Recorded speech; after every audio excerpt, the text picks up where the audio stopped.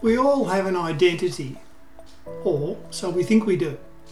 It is commonly thought that our sense of identity is stable and enduring. And a lot is going on around us at the moment to challenge that sense of who I am, what do I mean, what is my sense of personal significance. Fortunately, futurists are immune from these types of thoughts. Or are they? My worry is that we are moving into a world of sort of plurality rather than where we can't think of the individual as an authentic self. We have to think of them as many selves, possibly. And many of those selves are profiles. They're data profiles. They're not one holistic meat space, if you like. And so we're having to do a paradigm shift into the ways in which we re-perceive the self, the human, the personal identity. I think people are still using the old models in these new environments and information spaces. And my worry, just to cut to it, is that it's going to end up in some real sort of mental, psychological, existential crises. That is my guest on FuturePod today, Tracey Follows, podcaster, speaker, writer, and Tracey is returning for a chat. Welcome back to FuturePod, Tracey. Thank you, Peter. Lovely to be with you again. Great to speak. I think a couple of years since you were on FuturePod as a guest. Generally speaking, how's the world been for Tracey Follows? Pretty chaotic, same as everybody else's probably. Pretty post-normal, shall we call it? Yes. I definitely feel like I'm in this limbo time space, but I'm sure I'm not alone in that. Yeah, that was the theme at Paris, wasn't it? Oh, it was indeed, yes. And yeah, there's more liminality there than I expected, perhaps. So we're going to have a chat, but very excitingly for me, you've got a suggestion. You're going to ask me some questions, and we're going to use those as prompts for the conversation that we have. We are. The tables have turned.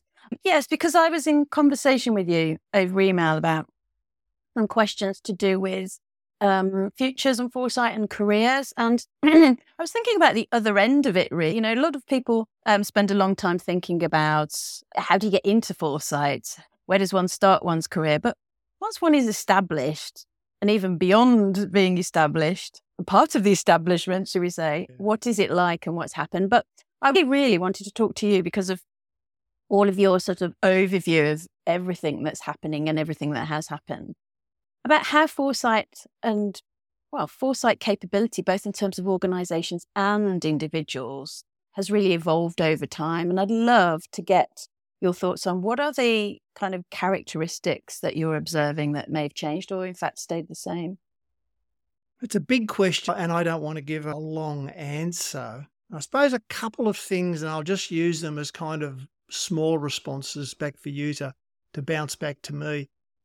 I think some things haven't changed. So I'll make a point that I think what is continuing and continues to be where a lot of the paid work of our community is delivering that kind of short to medium level business intelligence, market intelligence to organisations that are trying to make decisions in short to medium time frames in highly volatile environment. I suppose you would probably call it that the Foresight Futures consultant world is still there and probably in demand more than ever. And the second thing that I think is unchanging, Tracey, is if you're doing serious long-term futures work with large asset systems or security systems, then you are still needing to run empirically based futures work, large scale. So that hasn't changed. What I've been surprised at, and I still wrestle with this one, Tracey, is when I started doing futures work, one of the principal methods you used to do basic futures work was environmental scanning, trend analysis, over the horizon, emerging issues, the meat and drink work of doing futures and foresight work. And it was so hard to do because you couldn't get up-to-date information. You're always working with information that was way out of date. And yet you had to make sense of emerging trends with data that was 6 to 12 months old. So the thought that here we are now where people can literally get live data on so much, the data pipeline now would mean that we should be able to do amazing futures and foresight work. Because there's just so much more data and it's readily available and it's immediate.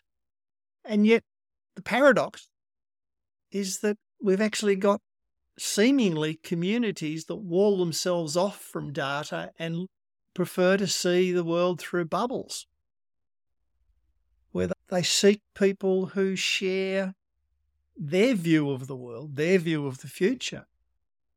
So at a time when we've got more information about what's changing in the world, we've actually got a social trend of people saying, I actually don't want to deal with a changing world. I want to hang in with people who think like me and are interested in the things that I'm interested in.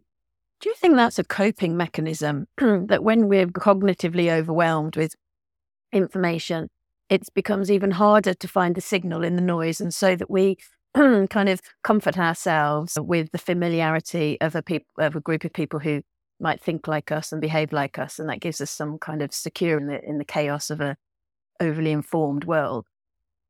That's your space that I'll defer to you on, but I think if people have more information of post-normal world, if people get more information of the randomness and chaotic nature of reality, then maybe moving to a comforting way of getting through every day makes perfect. While it seems crazy, maybe it's actually psychologically quite a rational thing to do. How do you think that sort of overlaps with this move towards foresight? And Matt Klein wrote an interesting piece the other day about foresight as activism, and I saw it got a huge amount of support, particularly from younger generations.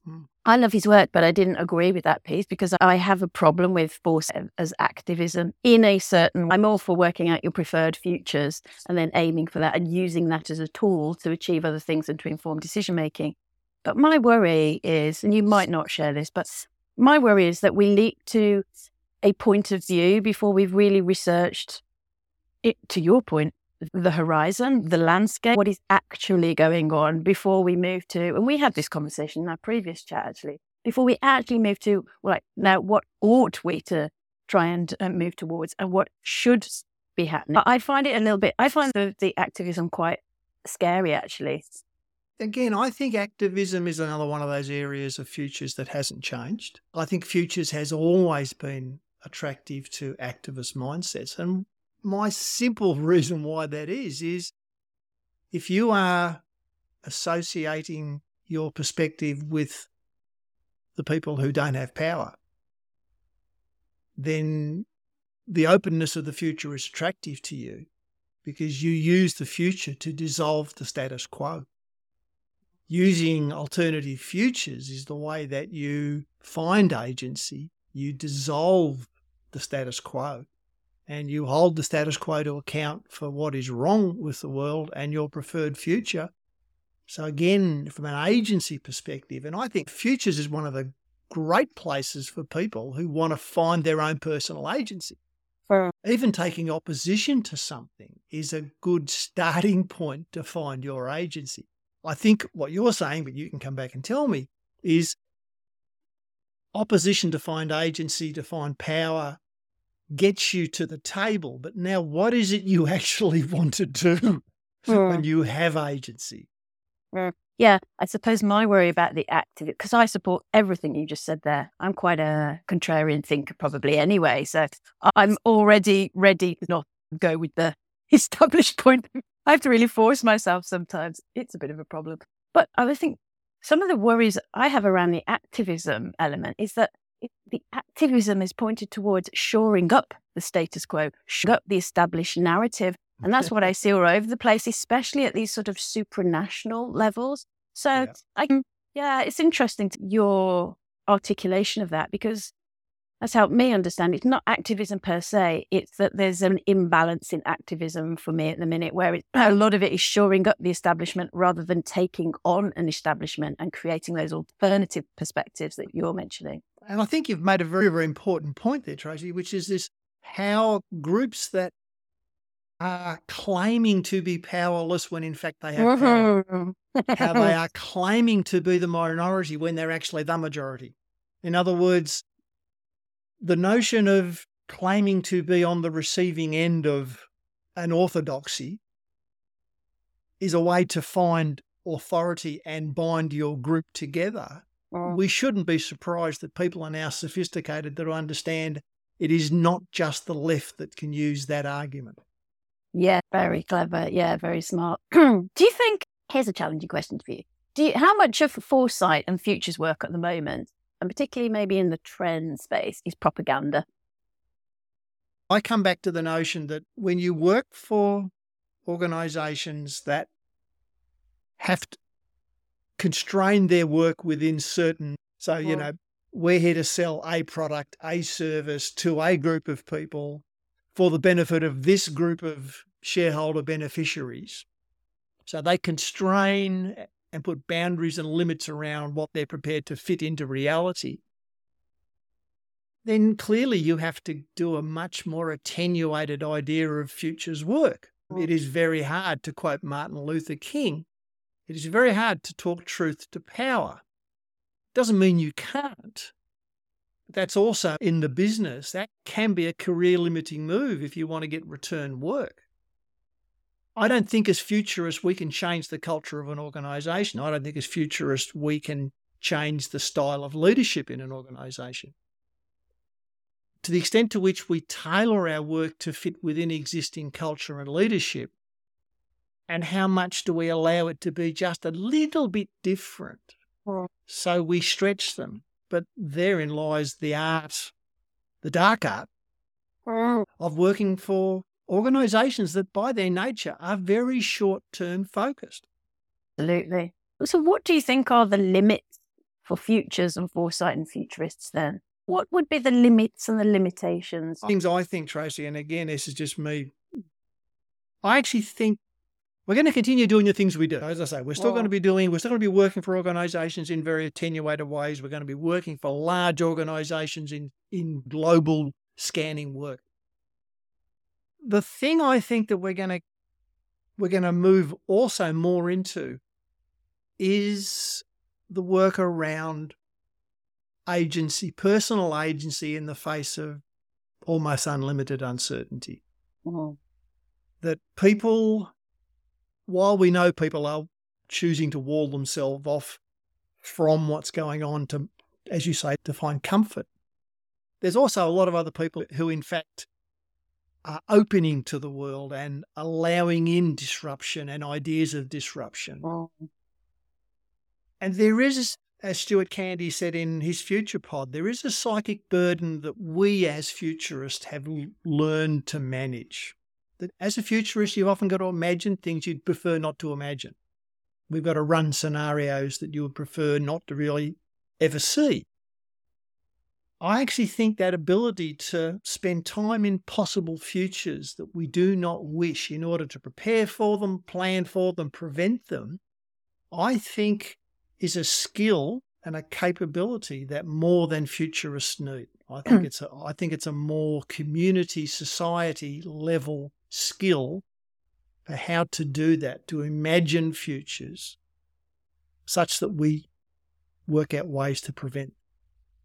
I love that. It's a place a lot of futurists, I'm sure, actually feel uncomfortable, but also strangely comfortable because it is.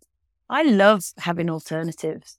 And I think what we do, and I am with you on this, that I am looking already into this move from organisational foresight and futures to personal foresight and futures, to instill the capability into an individual, not just an organisation. Because if you look at all of the trends anyway, we're moving more to being a monetised self, a self-employed individual, micro businesses, or even just in the coping mechanisms for this information age, in the bioinformation age.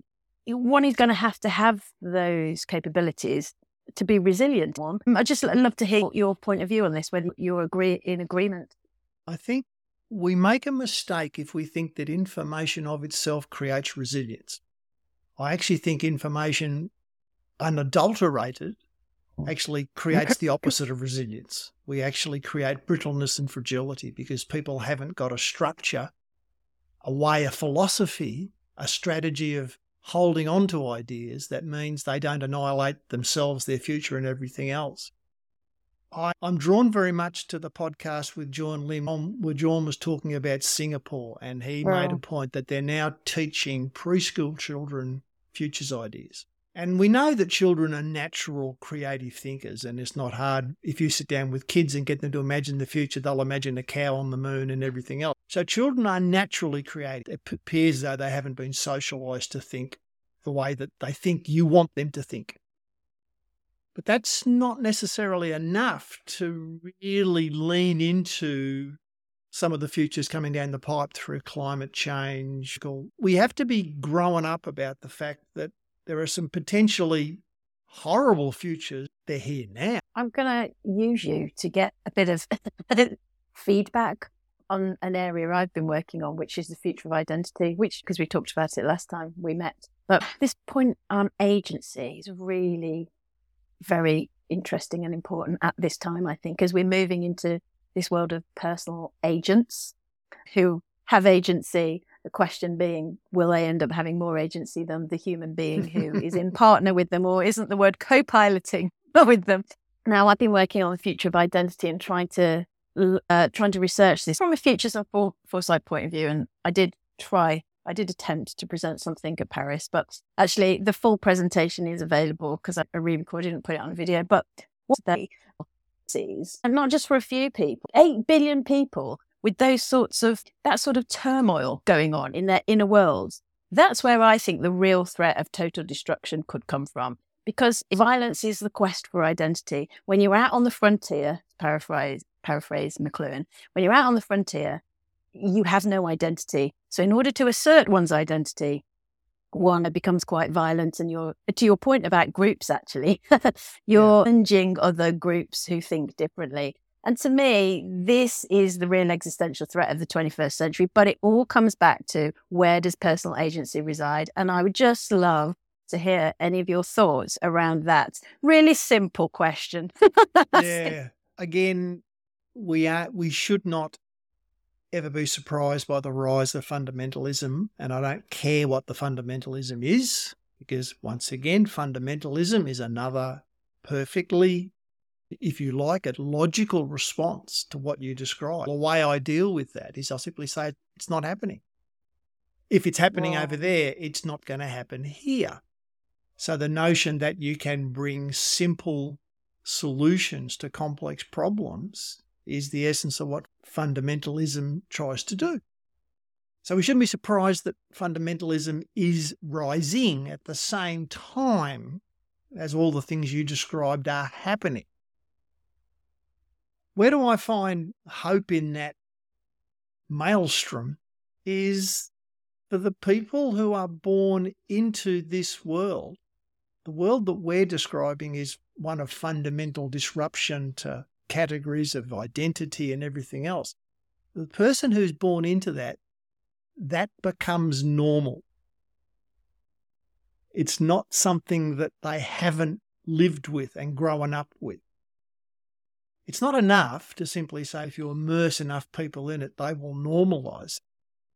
But it's also true that people who start with what we think is abnormal, they will often find ways to make it work. And so one of the things I've seen in Future's work through the pulpit of FuturePod is talking to younger and younger people who are doing futures and foresight work, and people who are not necessarily trained in futures, but they still feel that they can do futures work. And I take real pleasure and confidence that there are people who are young enough to think, I can get the resources myself, I can teach myself the way to do it, and I can find a community and a place to work. And it's not that they don't need institutional recognition, but they actually they'll actually go off and do it anyway without it. Yeah, but power is flowing now in this distributed networked world from institutions to individuals, isn't it? Yeah. So one takes on this, one isn't asking for permission to be involved. One just does it. One just gets involved. And I think that is it's a tremendous thing. And it can only be for the better. I wonder on that, though, given that and this remark you've made about institutional help or organisations around foresight, how useful going forward is something, for instance, like futures literacy? Yeah, we just had a wonderful FuturePod with Riel Miller and Marie Conway, and one of the things that Riel was talking about was we need to change root and branch to the field of future and foresight to be actually better understanding the way that consciousness deals with the uncertainty of the future, the inspiration, the symbolic, the spiritual notion, the intuition of futures. I think literacy is always there, but I think literacy is much more than just the words we speak or what we write in. The literacy is in the symbols and the stories we tell, but also in the internal conversation we have with ourselves as to what we mean. And I think the inner world of futures work it's not been ignored by the field, but predominantly we have done futures work aimed outside. So we've done futures of the environment, whether they're market environments or whatever. And that's still necessary. That's the work that's not going away. The futures work on the inside. That, I think, is one of the great areas that futures is learning its way into. Another thing I've picked up from FuturePod, Tracey, is that I've talked to more people who don't call themselves futurists, but they come from an arts background. They come from arts activism, installation. I know people that are doing art therapy as part of futures work. In other words, there's something about building processes to work on internal capacity, along with the external futures work. Now, this is an interesting tension, I think, because I'm totally down for this. And I think this is the most exciting part of futures and foresight. But I always feel that there's a tussle between that and the sort of need for the field to prove itself professionally and the accreditation that is required. And so how does one balance that going forward?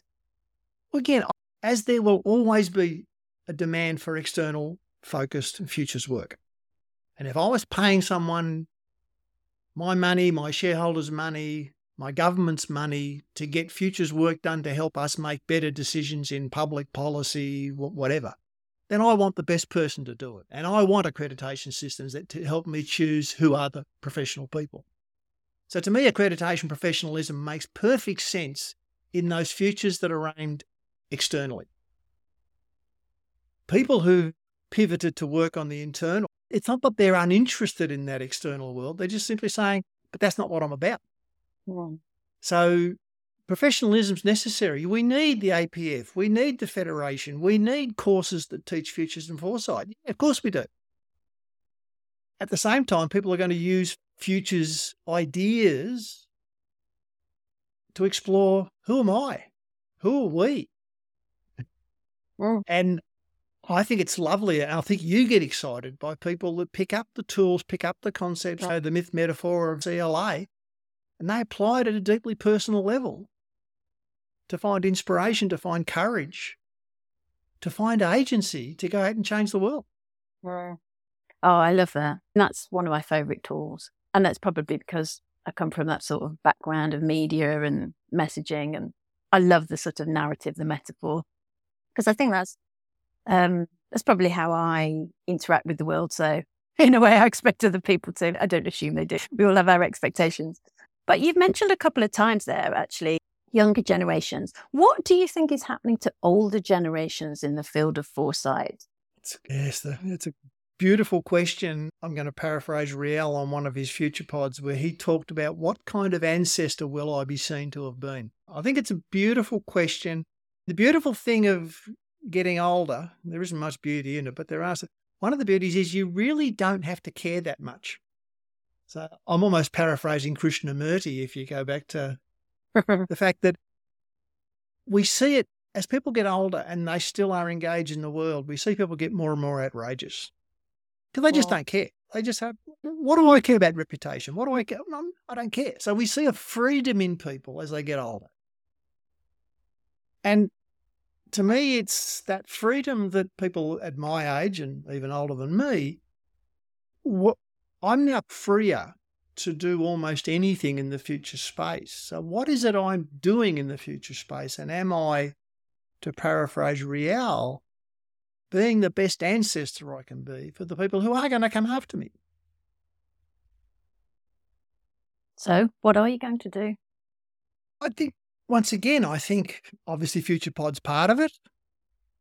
The other part that's always been is the chance to just simply mentor, support and encourage people who aren't in the field as to how they can get into it, to support the people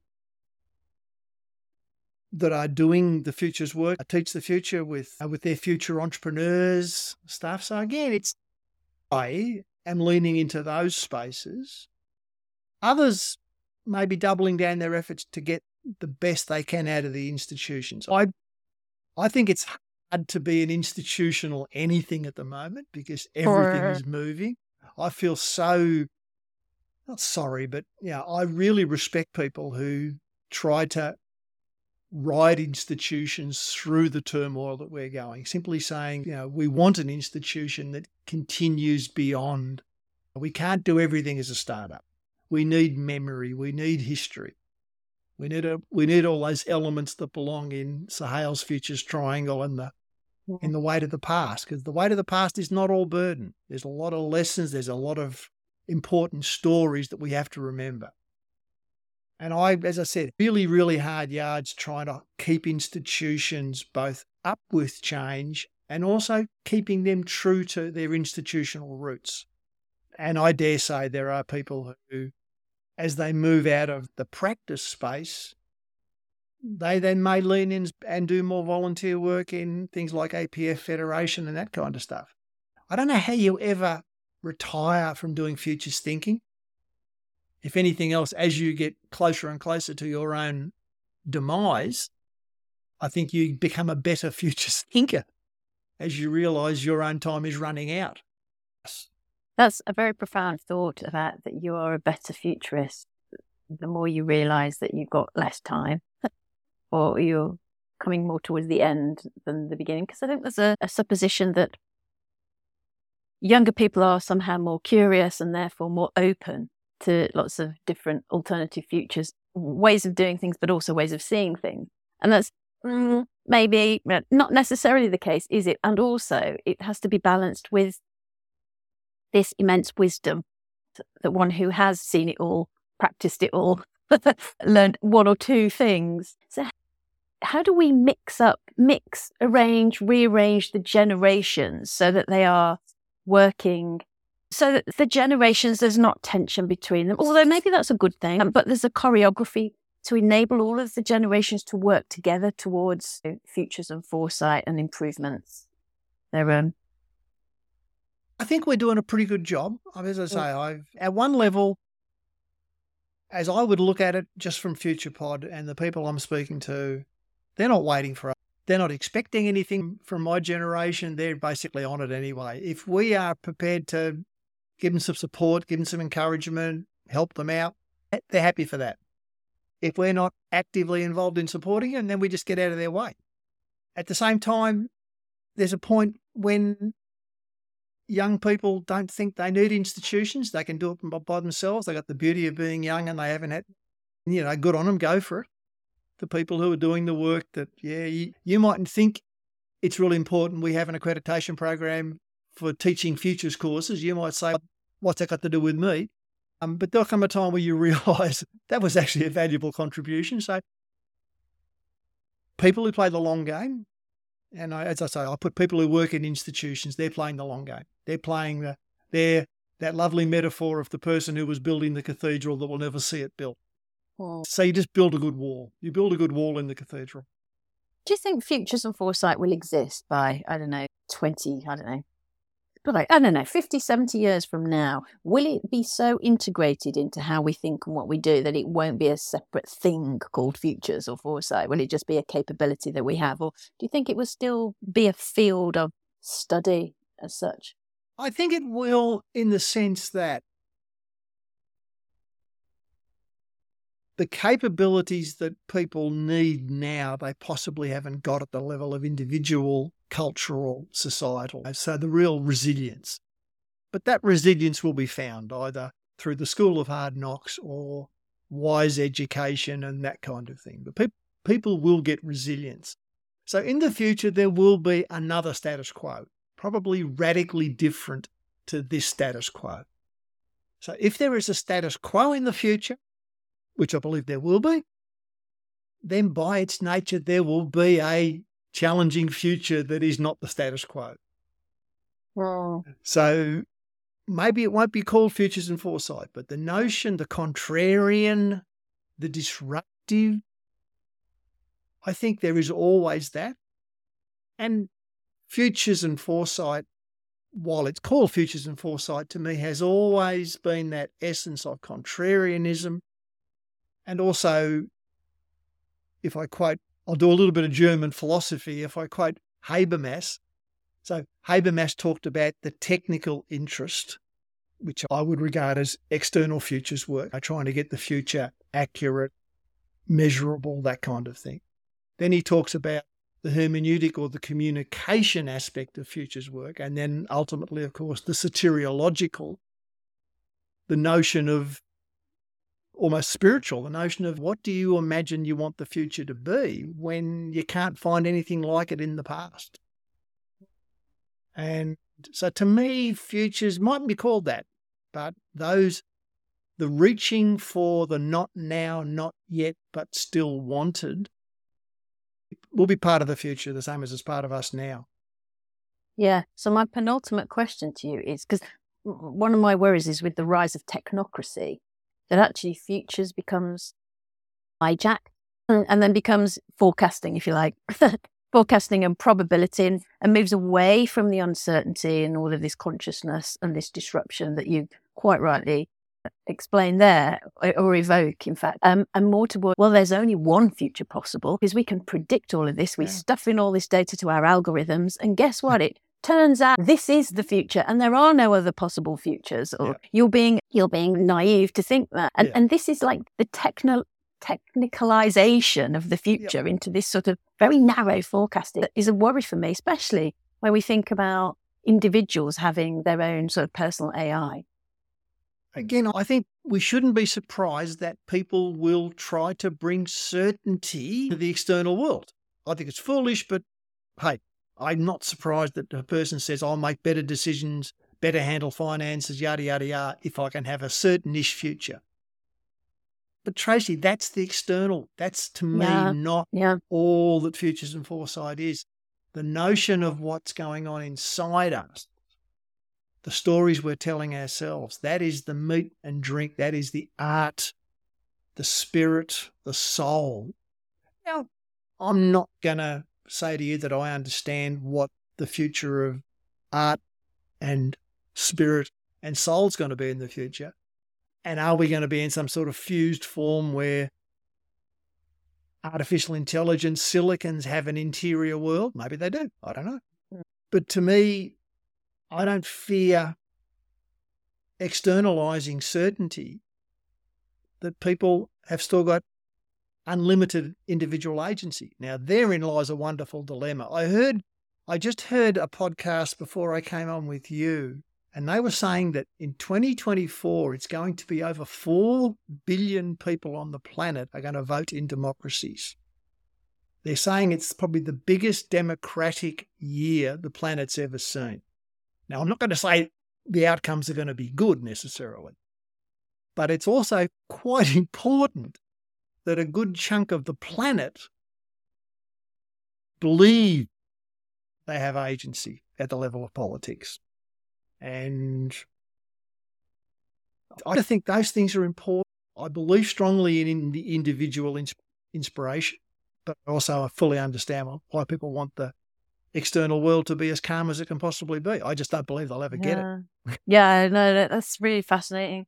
That is also very interesting about the democracy, because I would guess that a lot of areas we think are operating as democracies are actually shamocracies. Because that's why I asked you about propaganda, actually. Because I think that is a real... But again, it's down to the individual, isn't it, to try and uncover the different perspectives and points of view and not rely on one stream of information, if you like, one channel, because one has to try and get as broad a view as possible. As soon as any group assume control and take power and give the single future, then the undermining of that starts immediately. And we know it's subversion through story, writing, poetry, music. And there's many ways that individuals subvert dominant orthodoxies. It doesn't always work. And orthodoxy, if they've got enough guns and enough power, will hang on for a while. But that's never stopped human beings. Never stopped them. They just get more creative. You mentioned an interesting thing there about writing. Do you think writing is going to survive? Because they feel like there's very sort of... The whole idea of literacy, actually, is moving towards like the pre-modern again, where it's very oral storytelling, narrative building, not necessarily the sort of rational written word. Or do you think it will just survive and be one of many modes of communication, but not necessarily the primary one anymore? I think it's the latter. I think, once again, I'm not surprised that we turned writing into predominantly an industrial education model. Yeah. Not the wrong thing to do, just what you do. I think when you free the education system up and make writing able to be what people want to write and what people want to read, then I think there are always people who want to write, the same way there are always people who want to paint, and there are always people who want to sing, and there are always people who want to bang a drum. And as long as, if there are people who want to write, then there are people who want to read. And I'm old, Tracey. I love reading, not for the quality of the words on the paper that I'm reading, but for the places I go to on the inside when I read.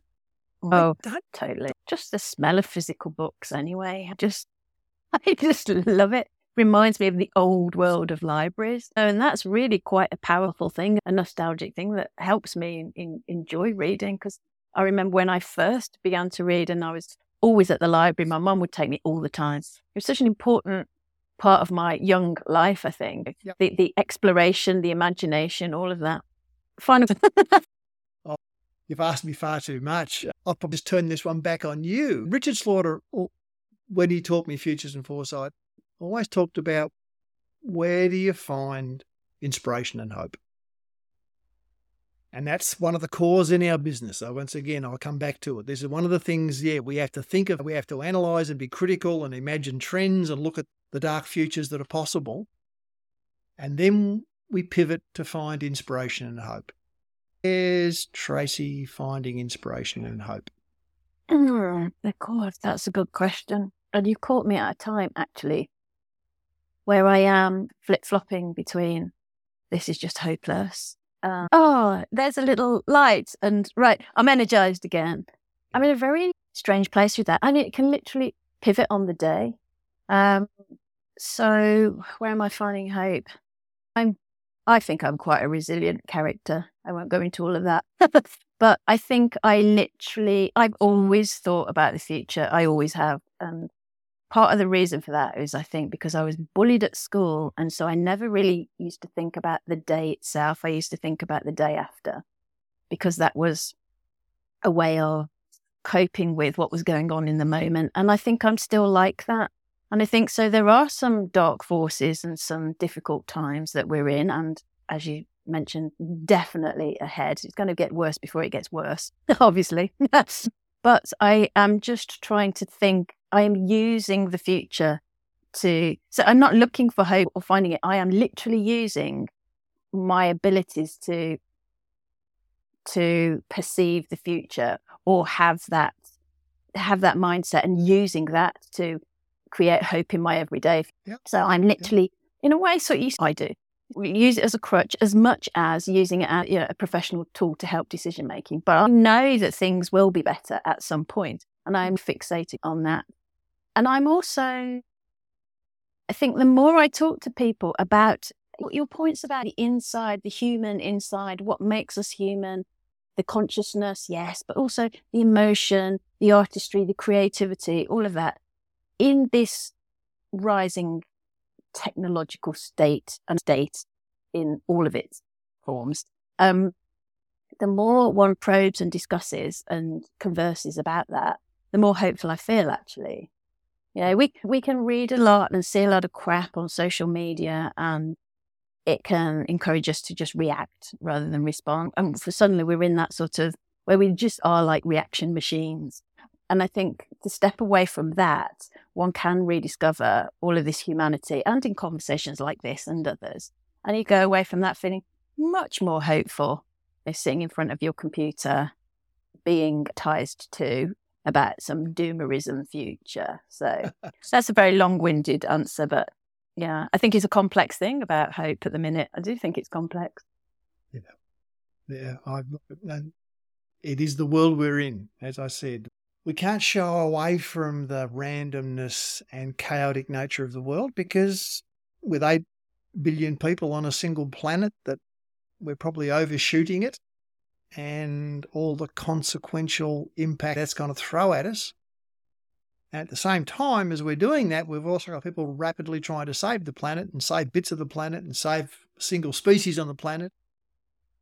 At that point, I'm trying to expose as much as the thinking I'm going through, as well as I'm doing this work on identity and where we're going as understanding ourselves and the effects that technology are having on our own personal identity.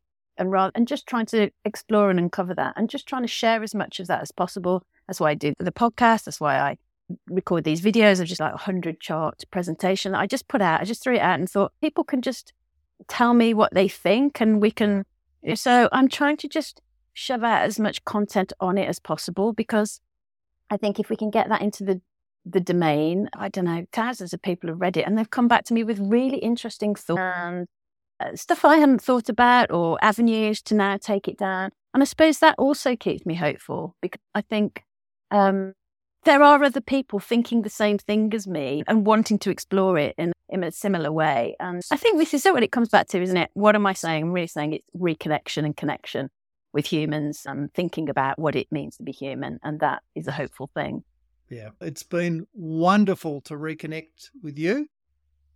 Thanks for finding some time to spend time with the FuturePod community. Tracey, it's been good. Always a pleasure, Peter. Thank you for having me. I hope we can speak again soon. Cheers. I hope you enjoyed my chat with Tracey. Her idea to have her start the conversation by asking me questions was interesting. I probably prefer it if the guest does most of the talking, but Tracey got me out of that preference. I hope that other returning guests don't take a shine to turning the tables on me too. FuturePod is a not-for-profit venture. We exist through the generosity of our supporters. If you would like to support the pod, please check out the Patreon link on the website. I'm Peter Hayward. Thanks for joining us today.